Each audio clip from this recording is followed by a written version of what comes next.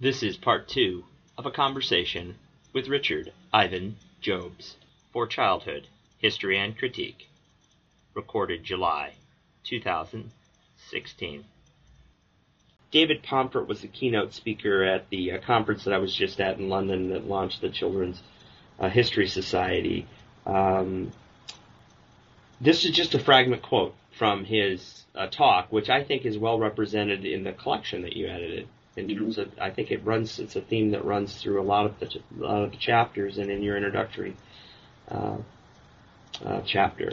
And that is this claim: childhood functions as a space where empires can be collapsed. And I thought about that, and that's very hopeful and progressive, and there's a sense of open-endedness then in terms of childhood, in terms of the transitions of childhood, transnationalism of childhood, and the circulations that are possible.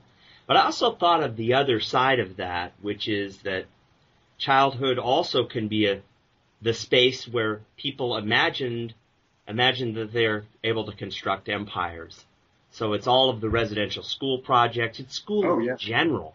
So there's obviously a tension between those two kinds of claims or outlooks. I just want you to speak to that in terms of transnational youth, in terms of liberty and freedom, and youth also as a power structure, right?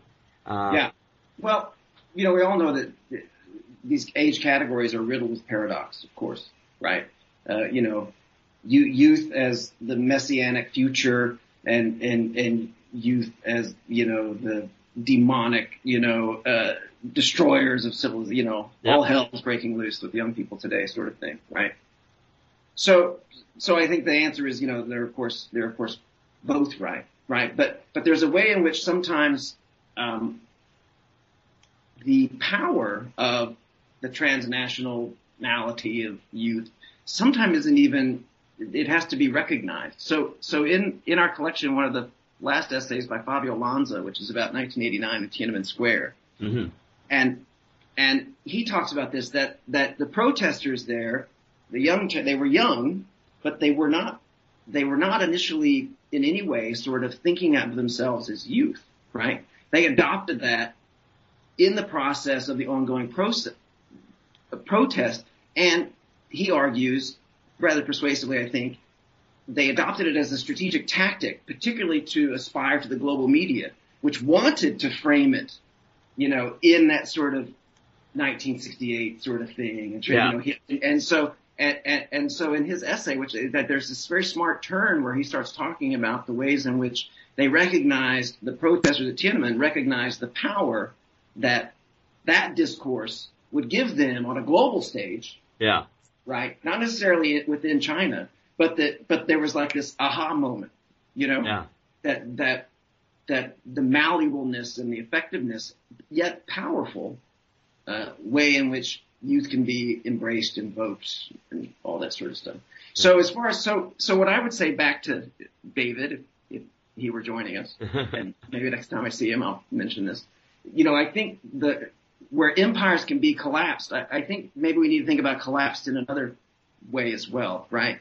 That is that the totality of imperialism itself can be enfolded within, collapsed within, right? Embodied by childhood, right? Yeah. Not simply that empires fall apart, the collapsibility of them falling apart, but rather they can be consumed by within, and childhood itself, children and youth can themselves be,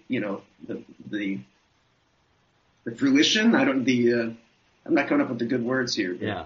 Do you understand what I'm saying? Or another way to say it is that there's a whole world of analysis that can be done around childhood and youth when it comes to political questions. Yeah, but not only political questions. But yes. And no matter how big the structures are or how small they are. Yeah. That youth and children aren't just in the familiar places, and particularly the idea of childhood and youth. Right. aren't only in the familiar places, that it's not bottled. Yeah. Right. Yeah, not at all. But this is, so to go back to the collection again, this is something that I think is also great, is that the essays, while they're certainly not globally comprehensive, but, we have scholars from, I think, 8 countries. Mm-hmm. North America, South America, Asia, Africa, Europe, the content of the study. And a lot of it is about this interaction between different localized regions around the world with ideas of youth and young people which are coming from some other localized region around the world, right? And so there's this way in which,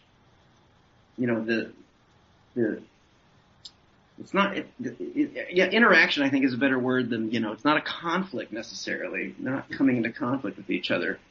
But particularly, the Western hegemonic notion of youth interacting with, other groups. So you have African Americans interacting with Africans in Andrea Vasquez's, chapter in Dar es Salaam. Mm-hmm. All political activists. It's all very political, but in this social dynamic in Dar. So there's just a lot of interesting dimensions, I think, still yet to be explored even. Before we go, I want you to talk a little bit about Backpack Ambassadors, about the forthcoming book, about what what your contribution is. Maybe just describe the book a little bit, and then some of your main ideas or main arguments, and what we can expect from it. It's not out yet. It comes out, if I'm right, next year. But let's talk about that. So it's called Backpack Ambassadors: How Youth Travel Integrated Europe, and it comes out with Chicago in the spring. We'll see. They're saying April. Okay. It's about, backpacking, Eurailing, interrailing is a big part of it.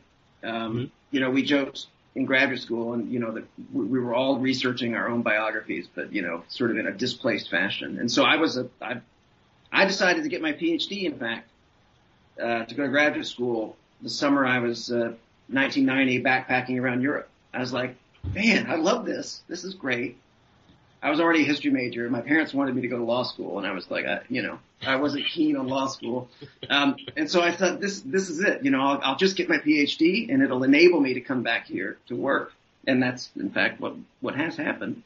So what I wanted to look at is how the transnational mobility of young people, particularly in Western Europe, after the war, the book's roughly 1945 to 1992, contributed to European integration. And so I should also distinguish this from the European Union. So it's not a history of the European Union, though there's European Union stuff and all its antecedents in there, certainly. But rather, I wanted to use youth travel as a case study to think about the social and cultural integration of Europe. That it's not just a political and economic thing, which is the EU component, but rather, there are people themselves in their behaviors and activities within Europe were integrating to greater and greater degrees. And it occurred to me that youth travel might be a tremendous way to look at this, and it turned out that it was. It's extraordinary. And so, so you have, for example, my contribution to Transnational Histories of Youth corresponds to about half of my first chapter of the book, which is about youth hostels and how hosteling changed pretty significantly right after the Second World War from what it had been prior to the Second World War, and became a very internationalist organization. The whole intent was to push young people to interact with each other and to travel abroad. Mm-hmm. And then I published an article in the AHR a few years ago about 1968 and all the travel between the youth protest sites. And that was extensive as well. And then France and Germany, the second chapter talks about France and Germany in particular set up a host of programs for their young people to interact and travel together. And this starts even immediately after the war in the French occupation zone of Germany, where they start bringing French children and French youth into Germany to interact with German youth in camps and that sort of stuff. And then in 1963, they established, it's very famous in France and Germany, but not really elsewhere, the Franco-German Youth Office, a massive organization that still exists that coordinates and subsidizes youth activities that are binational, bilateral. And it's involved millions of young French and Germans and still exists today. The Eurail Pass and the Interrail Pass, which is the European version of the Eurail, leads to a tremendous amount of backpacking, the classic backpacking that we think of, which really peaks in the 70s. Yeah. And I talk about Amsterdam in there quite a bit, how it became sort of a center of backpacker activity around 1970. And of course, there's lots of Americans and Canadians, for that matter, I'll have you know, who are over there. The Canadians want to insist on that, right? Particularly that they're not American, with their Canadian flags on their backpack, right? Just to be clear. And so by the early 1970s, you have 1 million American young people annually traveling around Europe, Western Europe in particular. And so the Cold War really shapes it, right? So it really becomes Western Europe, and the more and more that they travel, the dense network of their circularity begins to expand outward and starts to incorporate Spain. So you mentioned earlier about how you're in Oklahoma and you're thinking London is the center of the world. Yeah. Well, that was true in Spain in the 70s too, right? So in Spain, when young backpackers start coming into Spain, they're bringing, this is still Francoist, the early 70s, they're bringing in that youth culture too. And the music, my fifth chapter is really about music and how it travels with young people and expands into the Eastern Bloc and into North Africa. And so where they're going and the density of their travels expand, sort of that circularity keeps growing, sort of the process of integration. And so it's really, that's what it's about. It's about all of that and gender and immigration too, right? So the young backpacker is often conceptualized positively in a contrast to the immigrant. Yeah. And so you see that tension exists throughout as well, racial, and that's of course bound up with racial issues and that sort of stuff too. Yeah. So, and a class issue. I'm very excited about it. It's fun, I think. Chicago really thinks that it could be used in the classroom. It was tried to write it so that undergraduates could maybe read this and at once learn the history. So they learn the history of Europe, hopefully in a survey quality from 45 to 92, the Cold War, Reconstruction, 68, European integration. So all those things are built in there, and the ways in which youth mobility is, enabling those or causing problems or. There are so many courses on childhood and youth now being offered to undergraduates around the world. So this is something also that you've written it so that it can interact with that audience and not just scholarly mind. I hope so. I mean, it is. That's a tough audience to crack. But it's also the readers that the press has sent it to thought so. So we'll see. I hope so. Yeah. It can be, as you know, right? The amount of, it's terrifying and chilling to think about the number of hours we put into, these things, articles and books. And then when you really think about how large your audience is, you almost have to detach yourself from that. Well, you have to, because you can't, wait a minute. Did I do these years of work so that, a couple hundred people in the world, will use it, will read it. So, part of it's my own sort of need to try to reach more people a little bit. Okay. We'll see. Well, congratulations, Rick. That's exciting. Look forward. It is. I'm excited about it. I'm when I finished my first book, which had been my dissertation, I was done. I was like, okay. But this one, I'm still keen, and I have to rewrite the conclusion now after Brexit. So I'm lucky because I get the copy edit at the end of this month.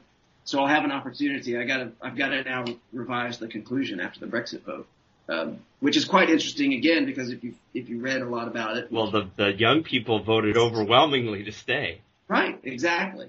And that's been true. It's interesting that the attitude of the young towards integration has consistently, for decades, always been higher than older people. So what's interesting there, of course, is that, well, the people who were young in the 60s are old now. So it's interesting the way that positive attitude towards a general Europeanism has stuck with the social body. Yeah. But not necessarily the individuals. So, hey, Rick, I really appreciate this conversation, your time today. Yeah, thank you for, engaging me. Well, it's been a lot of fun for me. You've been listening to a conversation with Richard Ivan Jobes on childhood, history, and critique, recorded for the Society for the History of Children and Youth in July 2016.